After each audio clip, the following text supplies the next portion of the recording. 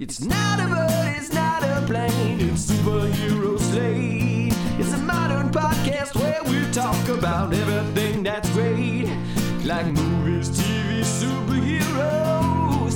It's Superhero Slate. Oh yeah. Hello everyone and welcome to Superhero Slate, the show where we run down the latest superhero entertainment news. We love TV, movies, and superheroes, so let's talk it all out. My name is Chris. And my name is Mike. And this week, we're looking at Daredevil's Netflix continuity in the MCU. Oh, nothing more I'd like to talk about than the weeds of, is it or is it MCU? And we might actually have a definitive answer after a little video clip in our show notes. We'll talk about that pretty much almost top of the show. Sony disappoints us yet again with, I guess, Marvel character reboot announcements. No, they'd never do that, Chris. They did. That is not in their history. That's not in their culture. We are. I'm surprised. We are a month away from Madam Web, Mike, and if that's not a kick in the God. face, I don't know what is. So, it's weird to be about a month away from the live-action Avatar: The Last Airbender, and then also Madam Web. It's like, what is February gonna do to us? Yeah, it's gonna be a while. I actually just went up to see if I could see if I could even pre-order these tickets yet, Mike, just now, and I was like, ooh, maybe they're on here for the 15, 16. But Peppa Pig's Cinema Party is the week of this, and I can buy tickets for it, but I cannot buy tickets for Madam Web yet. So can't wait to see the popcorn vessel. Cross fingers. James Gunn is working on Peacemaker Season 2, and we'll give you a little bit of an update of that at the end of the show and more. Speaking of popcorn buckets, I sent this over to you, Chris, because I was surprised. If you don't know, listeners, Chris and I have an affinity of, I don't know, not really owning, but we just think. I've got a small collection, buckets. but they're not all of them. But we like to look at them. Yeah. We like to discuss them. I like the challenge of the merchandising department of how do we turn this movie into an object that can hold popcorn. And I was tickled to see that Wonka's was his hat. It's just like a turned over hat. I'm sure it's plastic. It's got to be plastic if they're putting popcorn in. I was like, oh, it's just Timothée Chalamet's hat. But I didn't look up the scale of it, though. So I'm hoping it's one that you could put on your head afterwards. You finish your popcorn, and then after the movie's over, you put it on your head. I'm looking at it. It's a Cinemark product, so it's available on there. It's a chocolate hat, if you will. It's a chocolate cover with gold foil. It's 85 ounces, so if you've got a smaller head, it could probably work for you. But if you look at AMC, they actually have his briefcase as a popcorn tin, his lunchbox. Hold on, AMC Wonka. I'm gonna link it to you. I got it. I got it. I found it. It opens up. It's interesting. AMC went tin. Cinemark went hat. Yep. Oh, it opens up like Indian in the cupboard. a little bit. It's a little bit. It's apparently, his lunchbox in there. But absolutely, I love a good popcorn vessel, Mike. Especially if it lights up. But I will not turn it on in the theater. I will do everyone a favor and not turn it on in the theater. Oh, God, yeah, that's just... Unless you're doing, something like the Eras Tour, like a concert. Oh, then, my God, I was there for that. I don't want to hear about it, but go on. I just, I'm on the AMC theaters, listing for the product where I can buy it. Yep. And it says $19.99. I gotta imagine that it costs more at the AMC because you got to pay for the popcorn that goes in it, right? It's about the same. You actually... wow. So I'm losing money if I buy it on the internet, is what you're telling me. Yeah. I'll get free popcorn if I go to the theater to get it. The one... the big buck popcorn. But AMC, they did the... I had to order the Thor one, the Love and Thunder, the cracked hammer 10 from AMC, and it was the same price if I was in theater to buy it. So it was comparable. It is funny. This listing also has in bold as a bullet point, shipping mid-December 2023, which means this got listed ahead of time, and they're like, we're going to have a rush of orders for this briefcase 10. We better put a warning on there. This ain't no 2-day shipping. Yeah. You're going to have to wait till December to get your popcorn 10. Yeah, I've seen a lot of them. A lot of stores do that. Well, I'll talk about it here. But if you go back, there's an Aquaman. If you click on the movie merchandise link on their website, Mike, Aquaman and the Lost Kingdom electroplated popcorn tub and cap combo. It's the gold medal fish scales and his green plastic underwear as one big set here for $30. Okay, so I think we are like one step away from synergizing with Stanley tumblers here. Oh, God. I mean, no. people. I've already seen the videos of people rushing Targets to get that Valentine's Day colored tumbler. Yeah. I mean, imagine like an exclusive like Deadpool Stanley tumbler. It's got, I don't know what it's got on it, his face, or if it's just a little bit more subtle. I'm out. I'm not even getting it. Not even going down that road. Yeah, there you go. That's my prediction for the year. I don't know if Stanley Tumbler, I think they already do maybe some merchandising, but I mean, they're at the height of their powers right now, so I think they need to start merchandising with movies. I'm all for a good fad, but like, my wife has a Stanley from last year, and it never fits into the cup holder in the cars, and I'm like, why do you bring this in the fucking car if it's not going to fit in the cup holders? She's like, well, I need my water. I'm like, you have other ones that fit in here. Have a to-go cup and leave the Chris, she needs her water. She can have water. She can have water in a cup that fits the cup holders. I'm like, this is driving me nuts. But you know what? You know how we've talked about off mic about how the access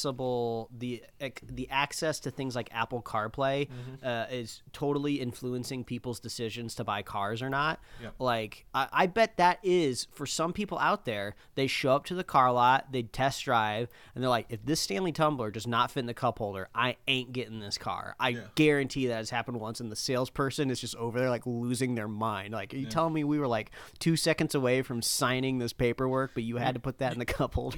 They probably just said, okay, well, we actually have a bigger car. The increase of upper mid-size SUVs is due to the Stanley tumbler cup holders in there. Yeah, we need that like emblem ensconced on the back of vehicles, right under, like, if it's like a luxury model, what number, have like the Stanley logo underneath. Put it on the windshield next to the Sirius XM logo. The sticker. There you go. That way it's right next to the. That way when you walk up to it, you're like, oh yeah, I know what I'm getting into. We're onto something. 2024, our brains are firing on all cylinders, man. Yeah, all the neurons are getting where they need to go. And I'm scared of that. I'm absolutely horrified by this, but that's fine. We're having fun, and it's all good here. We're gonna talk about some stuff here, but I want to talk about. I'm not putting the notes here, but I want to talk to you about a resurgence of mine, Mike, that has happened in the past 3 months, and that is Digimon. And oh my god, I wasn't expecting this. Yep. Wow. I don't know what your knowledge and experience with Digimon is, Mike, but I have some of the Digimon pets, like the Digipets. Just knowledge in general. Oh, okay, great. Okay, so I grew up watching the original anime show, right? Fox Kids era, stuff like that. My brother and I we had some of the season 2 Digivices, the ones you carry. It's essentially like a Tamagotchi, but you can battle them. Bandai has come out in the past like 2 years, 3 years, essentially a Fitbit bracelet for Digimon now. Rather than carrying around the little blocks to do stats, they essentially have taken a Fitbit form factor, if you will. And I'm googling it now. I see. Yeah, so the Vital Hero or the Vital Bracelet BE. So you essentially get a Digimon on like a little SD card, and you load it in, and you train it and walk it, and you have all sorts of Digimon on your bracelet you can carry with you now, rather than like having like the one pet at a time, if you will. So my brother and I have both bought a couple of these bracelets and a couple of these cards, and we were like, we're gonna train him up, and then we're gonna fight him here next time I see him in like the next 6 months, because we see each other every 6 months. But like, I'm just like, wow, this is the fact that Digimon are still around, great, because they were essentially what people thought was like a great value Pokemon, if you will. And they kind of are. They have their own little rules, but like there's a bunch of video games, they have card games, all sorts of stuff. But I'm very excited to relive some of that late 90s childhood stuff. Now that I have money to buy what I want. The single best part of this device, I love how you load the Pokemon, or sorry, the Digimon onto your like Fitbit device through like a little USB drive, because that's exactly the kind of stuff I loved when I kind of watched these different animes growing up. Like Metabots had a similar thing where there's always like an accessory, something that you got to plug in, something tactile. Yeah. I mean, because I'm not. You sell toys without it. Yeah, exactly. It's just like, and also so the hilarious part is they 100% do not need to be on a flash drive. There's a million different ways. Like, I'm sure the file size of this thing is microscopic. So they could load all of these. Like you can like create your own. I'm like, yeah, that's great, even better. So absolutely, they could have just preloaded every single Digimon on these devices and just locked them away from you. They have to be right. They don't have. They have to have like the sprites and everything. Like the watch can't handle new stuff anyway. Once you like buy one or make one, except for the new ones. But what's even crazy? These bracelets, the newer versions, have like Batman crossovers. You can buy a Batman character to load into this bracelet now, Mike, because they've done so much. Like, they were so popular, they like cross promote everything.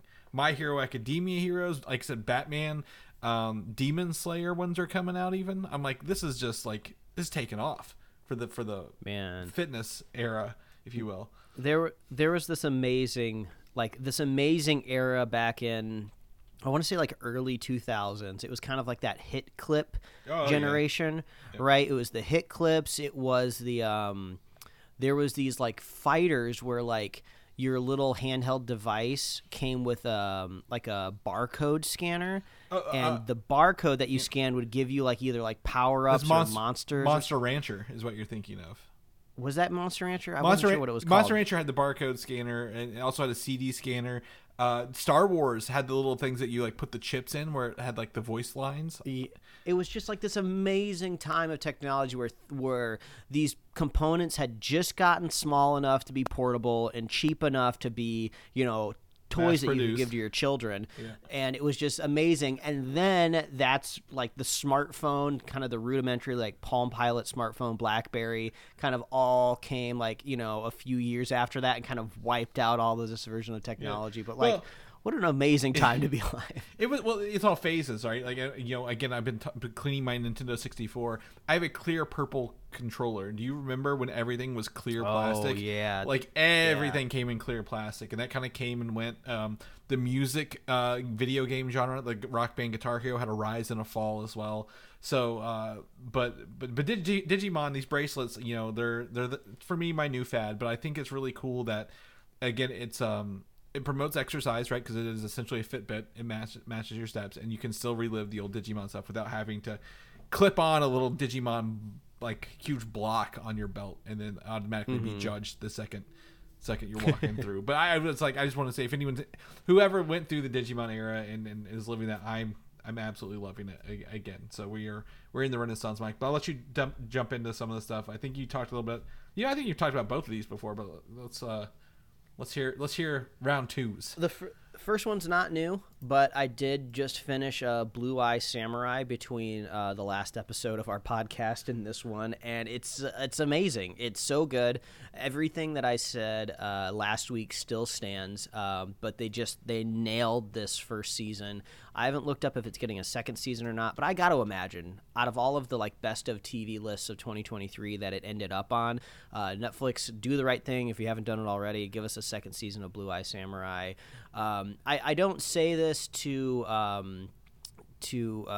knock animation down a peg or two in general as a medium, but I feel like usually it's harder to find really well told stories in animation because you kind of got to get lucky in a sense of you need somebody with an animation background that is also good at writing or identifying good writing, and then they create an animation project that's great like that.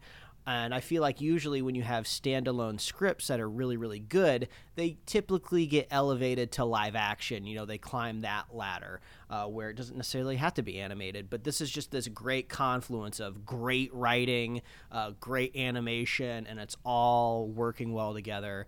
There was one thing that if I had to pick out like a pet peeve, and this is kind of something I've talked about a little bit whenever we bring up Kingsman 2, where sometimes I feel like they stretch the realm of the reality that they've established, where you're seeing some maybe unrealistic, feats of strength. But I looked past those and I enjoyed the story overall. But Chris, you got to watch Blue Eye Samurai right now. It's so good. You can burn through those 8 episodes pretty quickly, and I think you'll really, really like it. Okay. And then next up, so you got another one here. We have The Fall of the House of Usher. This show kind of picked up at the tail end of last year. It's from Mike Flanagan, who did a lot of these other really popular Netflix shows like Haunting of Hill House, and I can't think of the two other ones. Midnight Mass is one, but usually he kind of delves into like the spooky, creepy, scary, like get ready, it's October, Netflix is dropping a new show of his.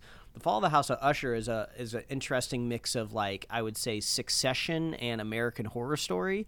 So you still get the jump scares occasionally, but this is more of like a family drama of watching basically rich people fall to their doom, which is really satisfying. So if you liked watching Succession but also kind of wish that, maybe Roman would die after he did something really, really shitty, I would recommend The Fall of the House of Usher. We haven't finished it yet. We're still moving through it, but it's been pretty fun. I'd go check it out if you like that kind of stuff. But yeah, that's what I've been watching this week, Chris. Yeah, and that again, for people who don't, that has stars Mark Hamill in a very creepy lawyer role. So I was surprised. I haven't seen him in a minute, and like visually seen him. We hear him all the time, I feel like. Yeah.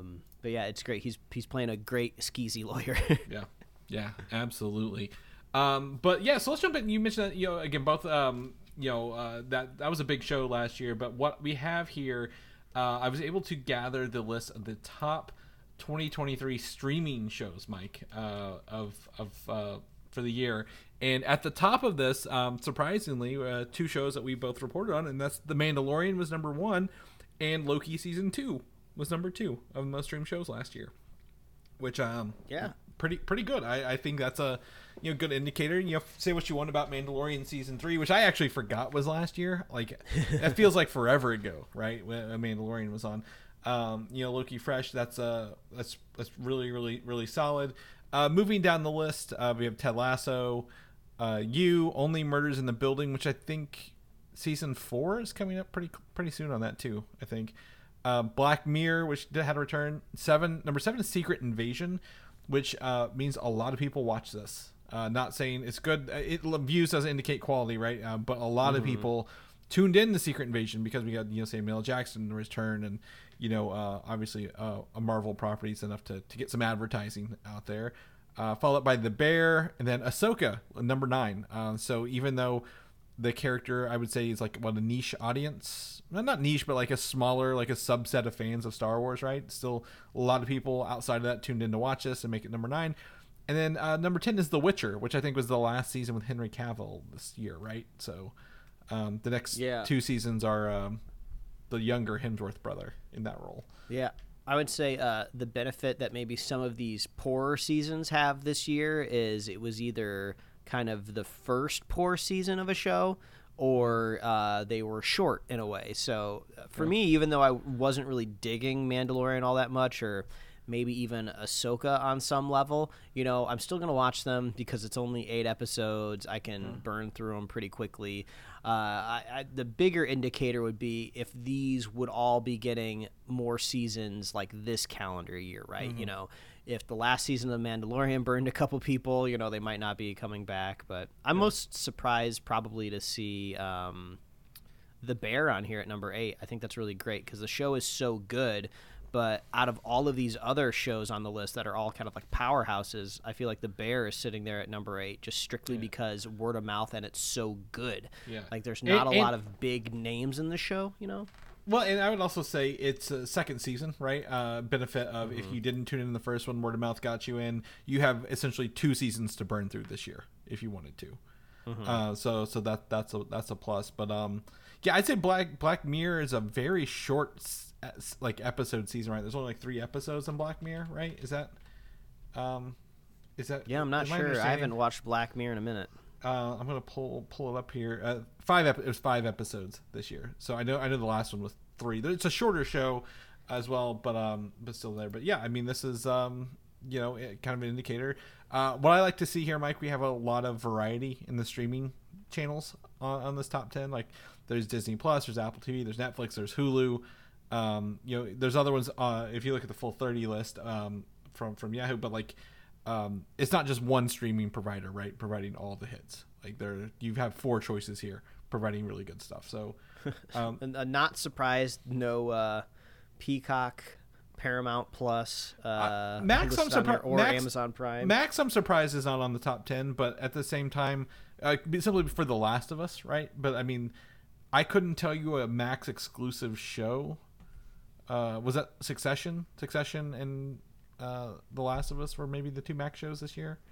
I don't know. Maybe those are sitting at like 11 or 12. Yeah. Honestly, shocked to see Witcher there at number 10. I haven't heard anybody talk about The Witcher. Well, these are not past season 1. These are not U.S. These are global numbers. I'm pretty sure. And The Witcher's got a huge European fan base since the books are over there. So I think that would pull The Witcher up a little bit compared to what because I didn't even know the season came out this year, Mike. Like. I had to go verify that to make sure. I'm like, am I? Is this the new one with Liam Hemsworth, or is this the old one with Henry Cavill? So I had to go look it up. But I think it's great, and that's some good stats to have at the end of the year. Hopefully, we get some more permanent ones later. Moving on, this week, I believe it's Tuesday, which is a weird day. Mike, Echo drops on Disney Plus, all 5 episodes all at once here, and we were talking a little bit before the show started, but this is. To me, Mike, I would say that one of the heaviest marketing pushes for a show on Disney Plus in a long time. Like I don't even think Loki put out this much content, despite they having a McDonald's meal with a special sauce, but that didn't really go anywhere. I was saying that this show could very well be good, right? You know, a good writer can make anything entertaining, right? But the marketing seems so intense and over the top compared to everything else that we've gotten from like Marvel. It's like there's grunge textures everywhere. It's the first time in a long time I've actually heard like a narrator on a trailer. It's just, you know, there's this dude, a gravelly voice that pops up at the end. It's just like all episodes streaming. You're not gonna be ready for this type of thing. I realize why that is, and that's because the main character is mute, so they can't have her saying anything. I was like, oh, when your main character can't do the voice, kind of like how like Tom Hiddleston did all his like the commercials. Like, how do you do that? Because a lot of people are like, you know, she was in here. She said like one line, but it was like in subtitles, right? Like in text on the screen. I'm like, oh, a lot of this is probably going to be a quieter show overall because she can't talk in this show. So I mean, that's a theory that could hold some water, but either way, it just seems like the marketing is overcompensating. Maybe not necessarily for quality, but for interest that they're getting back. Still putting an asterisk on it. This is outside of Marvel's new TV writing rules, right? This was done with the old batch of episodes during the pandemic, right? Like after her debut in Hawkeye, they made it kind of like a movie. They've tried to fix it in post. We were only getting 5 episodes instead of 6. Which a lot of people have speculated they've edited out an entire episode or edited it down to get the 5. Could be better that way. But the new teaser we've linked here includes footage and dialogue from the Netflix's Daredevil series with the Kingpin, including when he was a boy, right? As we all know, his favorite line from the show, when I was a boy. But it shows him in there. It's got lines. It's got clips from it. So I believe the producer, one of the producers, I think Brad Windenbaum or something like that. He's out doing interviews right now because of this and What If. It's pretty much said that Netflix's Daredevil is canonical in the quote unquote sacred timeline now. So I think we're not going to have any confusion. They're not cherry pick anything. I think going forward it's all going to be like, yeah, that show's in part of this kind of thing. Yeah, I feel like there's 2 mics in my head, in my head, on my different shoulders, trying to figure out how to, approach this. I would say the more sane mic is going, it doesn't matter whether or not it's canonical. This was never in the grand plan all along anyway. Jeff Loeb was the one that was controlling kind of the Netflix side of things. This was never like, Kevin Feige's purview. So they're just trying to figure out the best way to problem solve this overlap of like, well, how much do we actually want to reboot this character? People really liked that Daredevil show and watched it, so it's probably a little too hard to scrub from the face of the earth. So let's just go ahead and call it canonical, and then we'll deal with it down the line, right? That's more than likely what's actually happening, right? And then there's another part of me that's just like, no, it can't be right. I'm sure there's tons of stuff in that Daredevil Netflix show that doesn't make any sense, but we didn't see that happen there, and we didn't see that happen there, and this doesn't work. And like, you know, there's no reason for me to fall into that side of my personality. But yeah, I mean, I guess some producer over there can just like say it's true, and then it becomes true. But I feel bad for whatever like Marvel timeline book editor that has to put out the next volume trying to figure out how to put all this stuff together, you know? Yeah, and again, there's no flawlessness in everything anyway, right? Remember when like Spider-Man was it Homecoming had the wrong years by a long shot, and they had to be like, this was wrong because, you know, Sony put that out. So absolutely, I mean, to me it doesn't matter at the end of the day, but like it's good that they can, like, if they want to reference scenes from that, they want to pull footage from that to say that, you know, this, do you remember this? Like this action influenced this version of Kingpin, and this is what we're seeing. I think that's perfectly fine. You can watch. I mean, yeah. I was just gonna say, I suppose the thing that could shoot them in the foot a little bit is, I guess if you're just talking about, you know, Daredevil and his supporting characters, his friends, his business, and everything. Okay, and we've already had, you know, rumors that Jessica Jones could come back. Okay, that's all fine. But what are we going to do about this looming, hanging Chad of Iron Fist, right? Mm-hmm. I'm sure that maybe that's something that they would like to address again in the future, right? You know, but how could they do that now? I mean, would it just be like a typical recast? I mean, it's not the biggest problem in the world, but if you are drawing a line that's saying Netflix's Daredevil is sacred timeline, that means you got to commit to everything that happened into it. Well, maybe not. I mean, they can pick and choose. Like, I'm not going to say the Defenders is canonical. If they want to say Daredevil was, but not the Defenders, that's fine, because none of that made sense anyway. But to answer your thing, Iron Fist it's a title more than a person. If they can pick someone else who's a new Iron Fist, it doesn't have to be Danny Rand anymore, right? Like, oh, this is the new Iron Fist. What happened to Danny? I don't know. He died. We never saw him again. He shot himself with those magic bullets at the end of season 2. Poor Danny. Yeah, but it's fine. I mean, again, we don't know anything until we watch it, and we have this, and then we also have what we'll talk about in a second, Daredevil board game. But the producer also mentioned that the owner of the new Avengers Tower will be revealed soon. Now, soon is in maybe Echo, or soon is in something else. You know, the only thing I can think of, some other show or movie this year, but like, cool, right? Yeah, I guess it would either be, I mean, what is the timeline of soon? Because the only thing soon would be Echo. I mean, well, there's Echo, and then I think what's Agatha.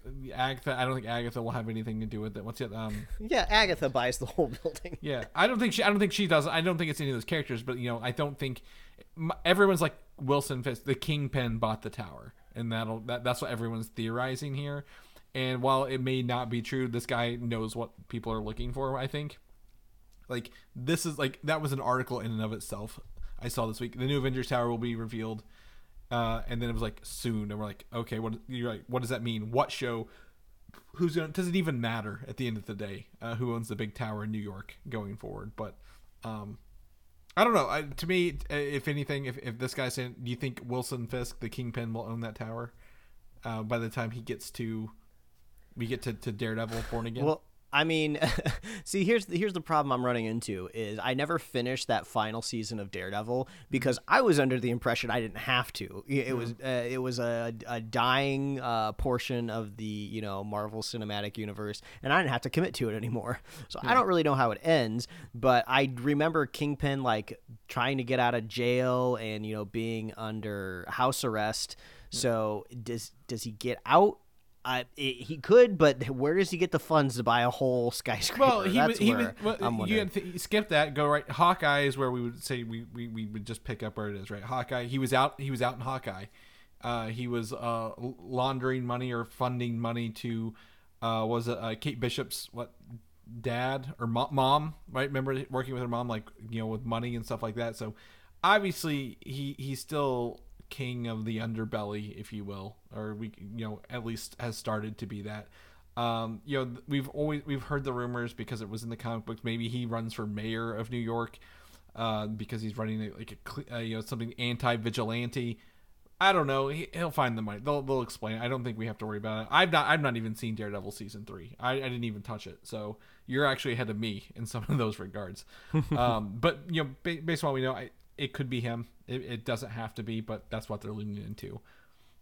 But we'll go ahead and jump into our next topic, which is actually Daredevil Born Again, because Vincent D'Onofrio said the series is set to resume production in a few weeks. So possibly February, maybe early March at the latest.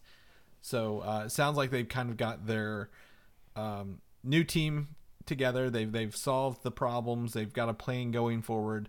And one of the things that kind of came out of this, and we've heard this before, but it was reiterated that the character Muse is rumored to be the main villain. And as you can tell from Mike's thumbnail this week, do you have a question for this, Mike? Yes. Who is this character? Who is Muse? So Muse is a very comic book wise, a very minor villain from 2016. It was created in 2016. He is essentially a serial killer a street artist / serial killer. He takes the blood of his victims and uses their blood to create art in the city, which is definitely an interesting take. The other part of this, he's immune to Daredevil's enhanced senses in the comic books. So like Daredevil, he's not faster. Daredevil, he can't pick up on him as well as other normal people. So we never know his true name. We never know his exact origins or his exact power set in the comic books because he died a couple years later in the books. But he has an affiliation with Inhumans. He came around when the Inhumans were big in the comic books, and he was killing the Inhumans using their blood to targeting specifically to make art. So I don't think he's going to be Inhuman, but I don't know if he's going to actually have any quote unquote powers at this point. Yeah, that's my big issue that I harp on all the time of if you're going to have a character with powers, you better find a way to explain it to me within the MCU or I'm going to get very mad. So if they don't care about you. They don't care if you're mad. If they're going down this maybe mutant, rabbit hole. Well, he's not a mutant. Yeah, he could be a mutant. The worst part about this character, even after researching it, and I know who he was from his looks, no idea, if he has a power set other than just maybe he's quieter than a normal person. I don't know. He's unperceivable in a way, possibly. It's a cool idea. I mean, if we're talking about serial killer, I feel like it fits the dark, serious vibe that we've kind of been promised with Daredevil Born Again.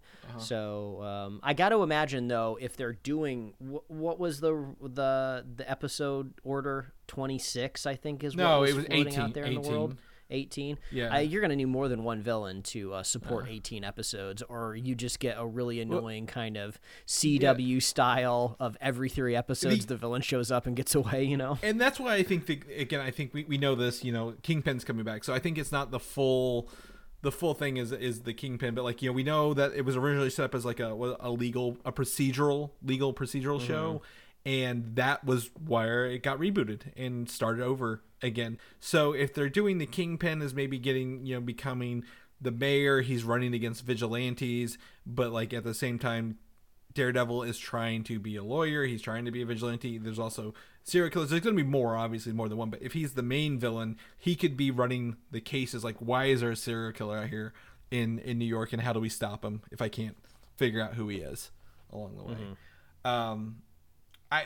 We've heard rumors that I don't think Spider-Man will show up in here. I think it was the other way where Daredevil will show up in the Spider-Man movie. But, we could see some, again, we mentioned the Punisher showing up at one point, I think, right? Remember, that was a rumor. John Bernthal coming back, being a vigilante / trying to stop serial killers. It lines up with that character. So I'm interested to see what they do with it. I think it's got potential. I have a quote here from Mark Jobst, who worked on Daredevil's Netflix show, and he says that Charlie Cox, D'Onofrio, and Bernthal would not keep going or sign back on to the series again if they didn't feel it was worth the journey. He's as actors, he knows that they don't need a paycheck. They can do whatever they want to do. So he felt confident that the show would be quality rather than just something they signed up for money at the end of the day. All right. So I was like, well, that seems, a pretty good, I guess, endorsement without endorsing it directly at the end of the day. So we'll see. Sad news for me, Mike, I guess. It's kind of sad. Steven Yeun has apologetically, and that's his words, left the role of Bob Reynolds the Sentry due to scheduling conflicts in the Thunderbolts movie. Now, again, I have to tell you about this. He was never officially announced by Marvel, but he has said he's left the role. So technically, I guess that's like he's officially left it, but he never was officially announced. That's a weird thing out there, right? So we're gonna take it that he was hired to do it. But he says he wants to do a Marvel movie, but his the SAG-AFTRA strikes rescheduled all his productions, so he just can't make it due to scheduling conflict. So I mean, his career is skyrocketing, right? I would say this is a scenario where he doesn't necessarily need Marvel. I'm sure he was looking forward to a possible paycheck that came out of it, right? But I think this might be better off overall for him. Well, I mean, I think I can't tell you if it's gonna be better off for him or not. I think this it kind of makes me think this character is a one-off character in this movie, Mike. Like, as much as I love the Sentry One to live on in the movies, I don't think he would sign a multi-contract film or franchise, right? I think he signed on for a role that was going to live and die in this movie, if you will. Knowing that probably the Void is maybe the villain of this film at the end of the day. But again, we are in a Marvel's retooling everything. The strikes have rescheduled everything. Production schedules. We're gonna be seeing a very light 2024 and probably a heavy 2025 again, right? Because of the 6 month, the writer strike and the actor strike, all shifting everything back 6+ months, if you will. Yeah. So I mean, that's a pretty interesting theory. I didn't think about that. Yeah, what is the likelihood that a multi-film contract, could be thwarted maybe by another contract? And maybe it can. Maybe it's just all about precedent. Like, yeah, maybe he does have a smaller, like, either indie movie or another streaming series coming up, but those contracts were signed first, and maybe he did have a multi-year contract, multi-film contract signed for Marvel, but you just gotta bump. There's nothing he can do about it. He has these other projects that's got to get bumped. Yeah. But yeah, it could have possibly just have been one. But seems like the Sentry kind of has to be in the movie then. Yeah. if he's bowing out of it, they can't just like push it off to another film. Yeah, they've said that the movie will. I think he said the movie's staying the same. It's just like, again, he even said he's like, I've got to do another movie at the same time. It's not possible to make it. I mean, everyone's like, oh, who would you put in there, Chris? I'm like, I don't know. Like, Steven Yeun was not in my list at all for someone to cast as Robert Reynolds. So I think, I trust, if anything, we've always said Marvel has a great casting director and they will cast appropriately for every role. I've never seen a miscast person in Marvel at all. So I believe they will hire someone. Now, does he have to have the Sentry's, like, proportions, the big muscular body, kind of like a Superman? Man, could, or they could use the Robert Reynolds, the smaller, skinnier person, his human persona, if you will. So I can go either way. I trust him to hire the right person, and I'm glad I'm getting the Sentry in a movie. Things I never thought I would get to see, Mike, in my time here. So yeah, it's sad, but obviously, someone did ask me this week when they were on our release schedule, when is Invincible Part 2 coming out? They have not announced that yet. The other Steven Yeun project, right? Invincible season 2, Part 2 has no release date yet. So for those waiting to hear him return, it'll probably be a few months before they come back as well. Moving on into Eyes of Wakanda, the upcoming animated spin-off series on Disney+. Apparently the show has been written and worked on since COVID-19, Mike, 2021. The announcement or the transition maybe to animation, maybe more recent, but it was pitched by Todd Harris, who is a longtime storyboard artist, and I would assume probably before lockdown, if you will, if they were working on it during 2020, 2021. He was also worked. Todd Harris has worked as a storyboard artist, such as Brian Andrews, who directed What If. He was a storyboard artist before he directed What If as well. So, yeah, I was gonna say I wonder where this kind of fits in overall, like visual aesthetically, right? We do have the the What If animation style established. They could go that direction, but we've seen some concept art for that Spider-Man animated show, and that visually looks different. So it could do its own thing. But I got to imagine that a lot of these animated action, I guess cartoons, for lack of a better term, are probably going to be through some sort of like 3D pipeline. It just takes too long to do the 2D animation, I think, with how quickly they want to turn this stuff out. And I would say they have a lot of models already built for this after watching What If in What If Season 2. Like, in What If Season 2, there's a King T'Chaka model. There's, Season 1 there was Black Panther. They can really do some, I think we even saw maybe Wakanda in Season 1. So, there's opportunities to use that. I also, not to discredit, X-Men 97 is also using their own animated style, even though it's a continuation of the X-Men show. They're still using a different animation style / pipeline, as you said. And the other show coming up is Marvel Zombies, which is a spinoff of What If. I've not heard if that uses the same art style or not either. So there's a couple opportunities for that. But this Todd Harris is like, why is the storyboard artist pitching and working on stuff, directing stuff? Why is Brian Andrews storyboard artist working on this? Well, that's exactly how Dave Filoni came to be, right? He was a storyboard artist and worked on storyboards before he got into Avatar: The Last Airbender and then eventually into Star Wars. So it seems to be a great career path for people who are invested in it, right? To work their way through that. And also a lot of these Marvel shows, I guess they are changing the formula though with their live action stuff. They're kind of just looking for somebody to like shepherd the show through production, and then there's a higher up executive producer that's kind of calling like the bigger shots. So really the person that you need shepherding an animated show is somebody that's familiar with how animation gets made. So it's not too surprising to see these kind of storyboard artists rise up the ranks. But yeah, that is a good thing to mention, that similar Filoni history there. Yeah, who's now doing live action. I will say, last thing I want to add, I did watch the last episode of What If. I hadn't finished it because it came out last time we recorded. Holy shit, Mike, that's a good episode. Like the culmination of Season 2 episode. I will say, I want people to watch it, but I mean, if you want a preliminary visual into what Secret Wars could look like, that's your episode right there. So very fun, very, very excited to do that. So kudos to them. And hopefully Season 3 is right around the corner. Armor Wars is a movie coming up. It used to be a show, now it's a movie coming into Marvel. The rumor is that Justin Hammer will return from his Iron Man 2 days to be the villain in this, which makes sense, right? Because he was essentially... Iron Man 2 is not my favorite movie. It's fun to watch. It's got, obviously the AC/DC soundtrack, the invention of War Machine. Justin Hammer played by Sam Rockwell. Sam Rockwell.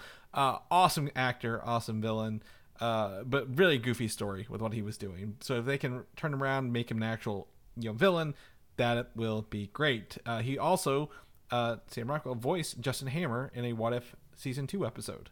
So he is apparently open to working with Marvel still after all these years. I would love to see this. I feel like the best type of character to kind of drop into the MCU right now is any character that's an opportunist, right? Yeah. There's been so much change in the fictional world on Earth that anybody that wants to take advantage of the situation makes a lot of sense. So I got to imagine Justin Hammer's been doing a lot since we last saw him. Yeah, well, he was in jail in All Hail the King, right? He made a cameo in the when Trevor was broken out by the real Ten Rings or whatever. But that was like early Thor, days.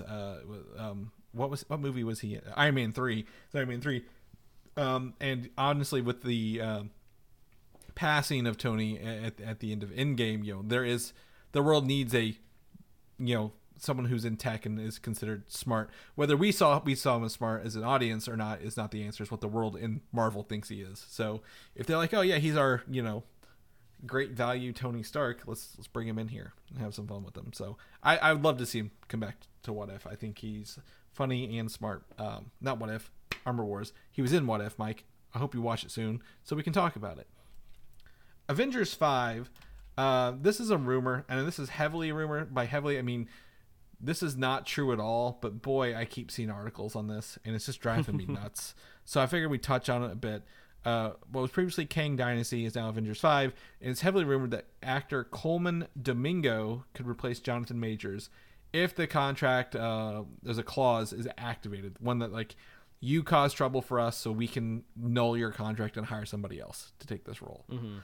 Because, historically, we're like, no one else can be Kang, but Disney is the biggest studio in the world. They can figure out a way to get out of this pretty easily. One interesting thing that I found is these promo videos that Jonathan Majors is going to be doing an interview exclusively on ABC's Good Morning America, which is owned by Disney, and he's just going to be it's like just one of those, like, Jonathan Majors joins us Monday to talk about the trial and everything. So, and it's like all somber, the lighting's all darkly lit. You can tell that this was all perfectly manicurely set up by PR reps and everything. It's like it's all so finessed, right? I don't know what the context of the interview is going to be. I don't know who is and who isn't playing ball, but it's just like, what is happening here and why is it happening on a Disney-owned network, Well, Disney can't say what can and go on the networks. Then they start getting slapped by the FCC. However, I will tell you, I did watch the clip for it, and pretty much the clip paints him as guilty, which is weird. Like, I don't know why anyone in PR on Jonathan Majors side would let this clip be the clip they show, because they literally say convicted of assaulting his girlfriend. Like, literally, like, that's the words they say. I'm like, what?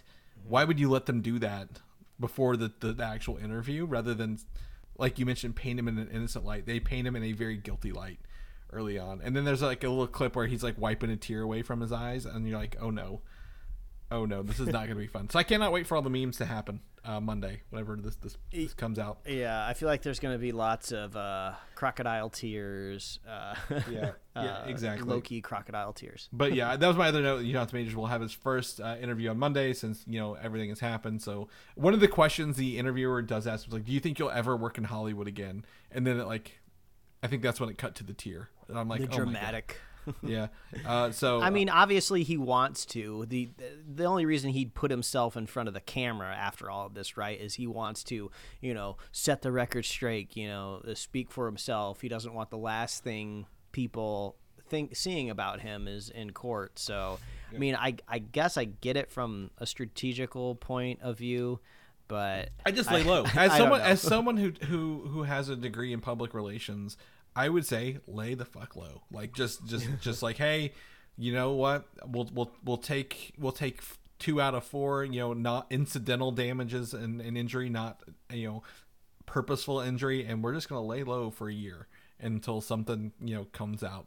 We can do something new. So, but the interview is Monday. We'll if it's relevant, we'll talk about it next week. If not, but back to the point, if it's a morals clause, I forgot the word morals in there, is activated from Disney, they could recast him. This actor, I think, said something finally today, was like, look, I don't know if there's talks, I'm not part of them. If my agents are talking to them, they're not telling me yet, which I think is, that's good insider knowledge. Like, reps wouldn't tell the actors unless they were had something pretty solid to go on, right? Like, you don't want to get your clients' hopes up all the time and then shatter them later. So if he is, perfectly fine, they recast him. I trust him. If not, whatever, no big deal. Retool it and move forward, and go down that route. Spider-Man 4, I forget, I'm so excited to revisit Spider-Man, Tom Holland Spider-Man, after the end of No Way Home, right? He's by himself, no baggage, nobody knows who he is. He's got a red and blue suit in New York, looks great.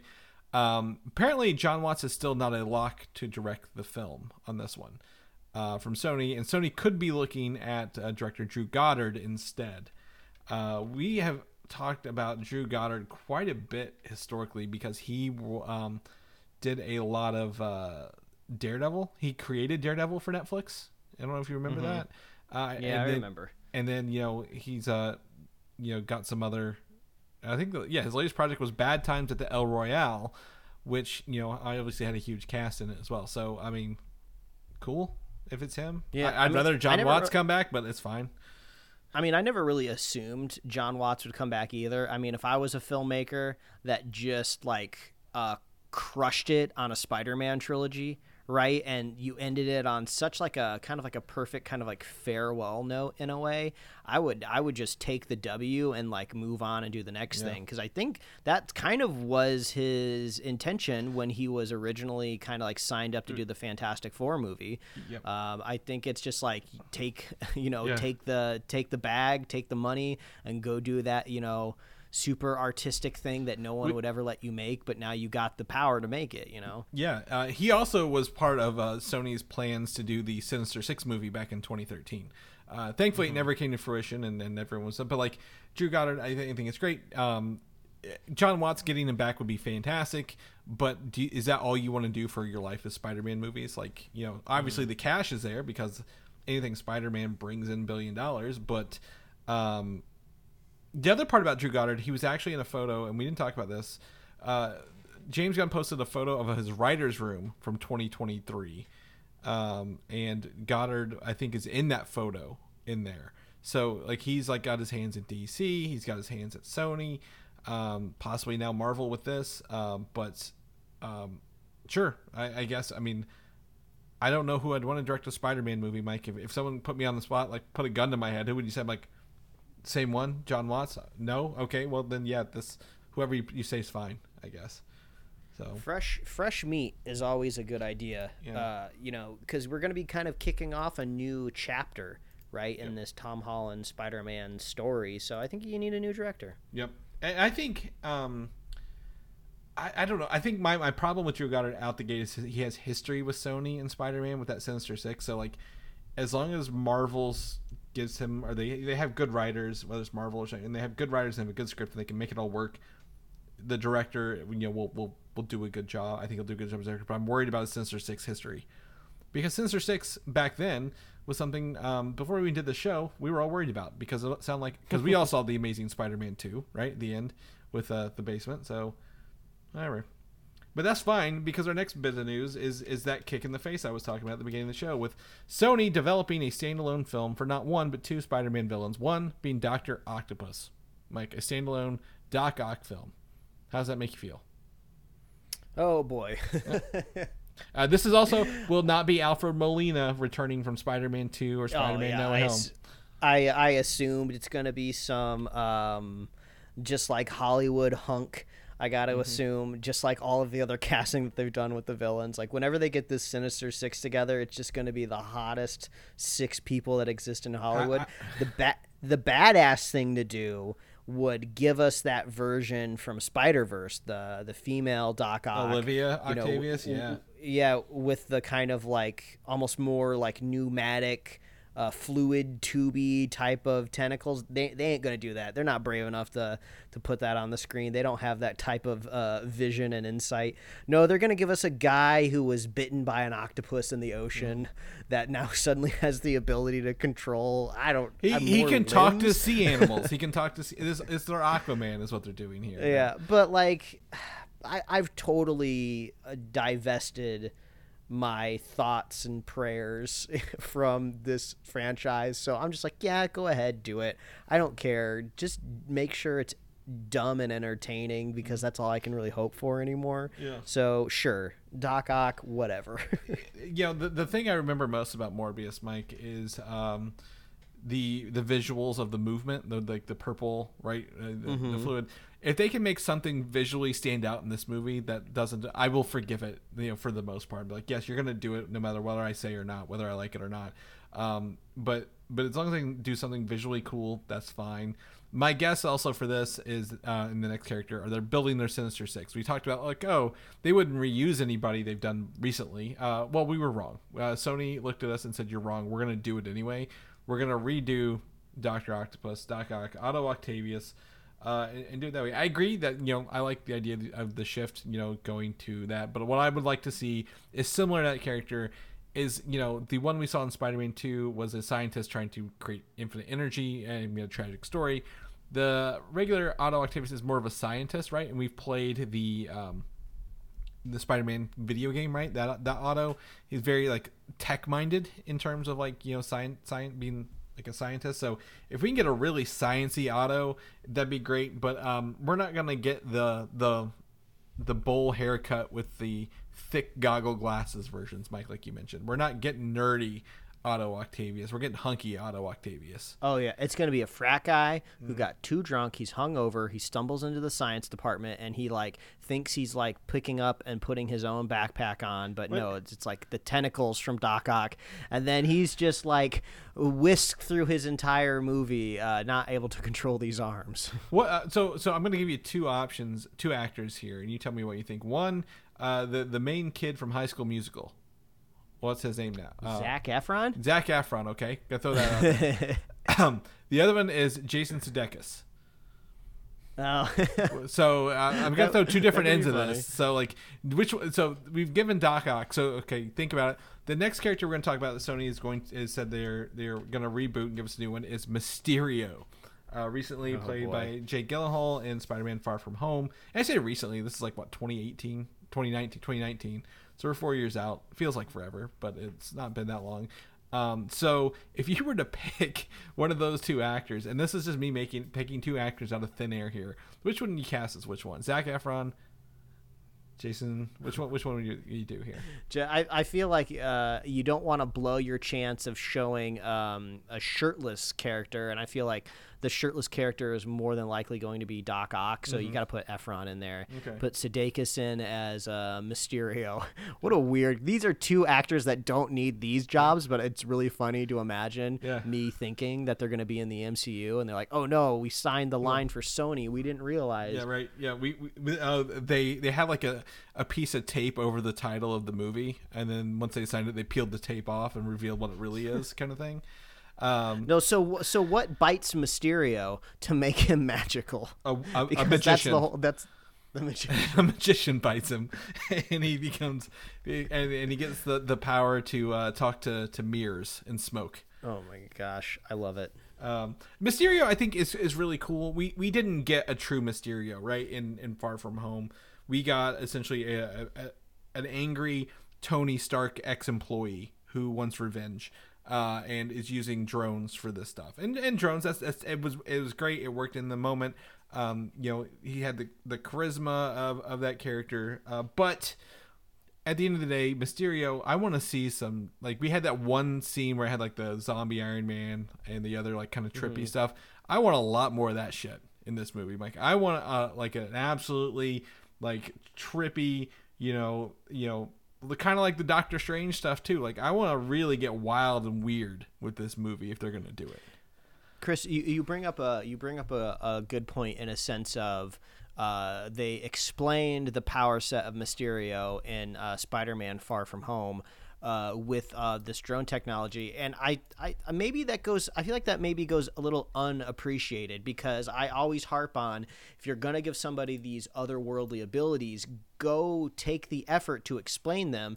And they constructed this entire narrative around Jake Gyllenhaal's origin and being mad, and he's got to be mad at Tony Stark because he needs access to this very specific technology, and this technology makes sense in the sense of that it's Stark tech.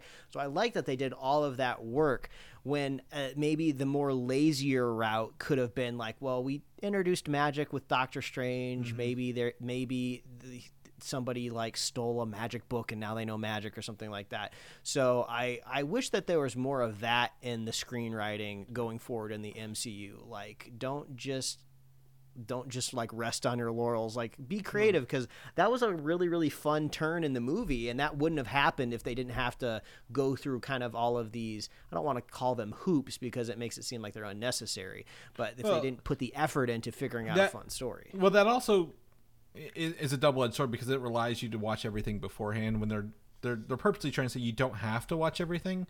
It pays off for people, but yeah, I think But I guess the other thing is, if Sony's going to do Mysterio, I don't want it to be, as you mentioned, an identical thing, right? Someone who's relying on technology and stuff like that. So if they want to do like in the Sony universe, like, okay, maybe he is using magic, or like he's making deals with devils, or I'm making stuff up. It's maybe similar to, was it Spider-Man 2 game, where he has like the Mysterio portals, the Mysteriums, right? Where there's like trippy things kind of going on. I don't know how, it wasn't really magic, but it was also tech at the same time kind of deal. So like they could maybe do some of that. I don't know. I want them to just be different. I don't want them to be like, hey, we just changed we agreed. One thing. Bit by a magician. That is the best way to make it as different as possible. Exactly. And the magician's got to be hot. Yeah. Everyone's got to be hot and sexy. Yeah. And that's all I'm looking for. It's got to be funny. He's got to be funny though. Mysterio, I need a funny one. Octavius can be serious, but we need somebody funny in this universe. Jason Biggs, the guy from American Pie. Oh yeah. I'm subbing out Sudeikis for Biggs. Another Jason. You just pick your Hollywood Jason. Because I think that's my concern is all these, like, we have Craven, Venom. Well, we have Craven, we have Venom, we have Madam Web. What's the other one I'm missing? Morbius. They're all serious fucking movies, man. Like, I don't need more anti-hero BS. Then let's have a fun movie for once. Like, maybe like you mentioned, Jason, we harken back to 90s comedies, Mike, and make it like, gags. So I don't know. We'll see. We're not going to get anything we want out of these to begin with. So why are we even give them a chance?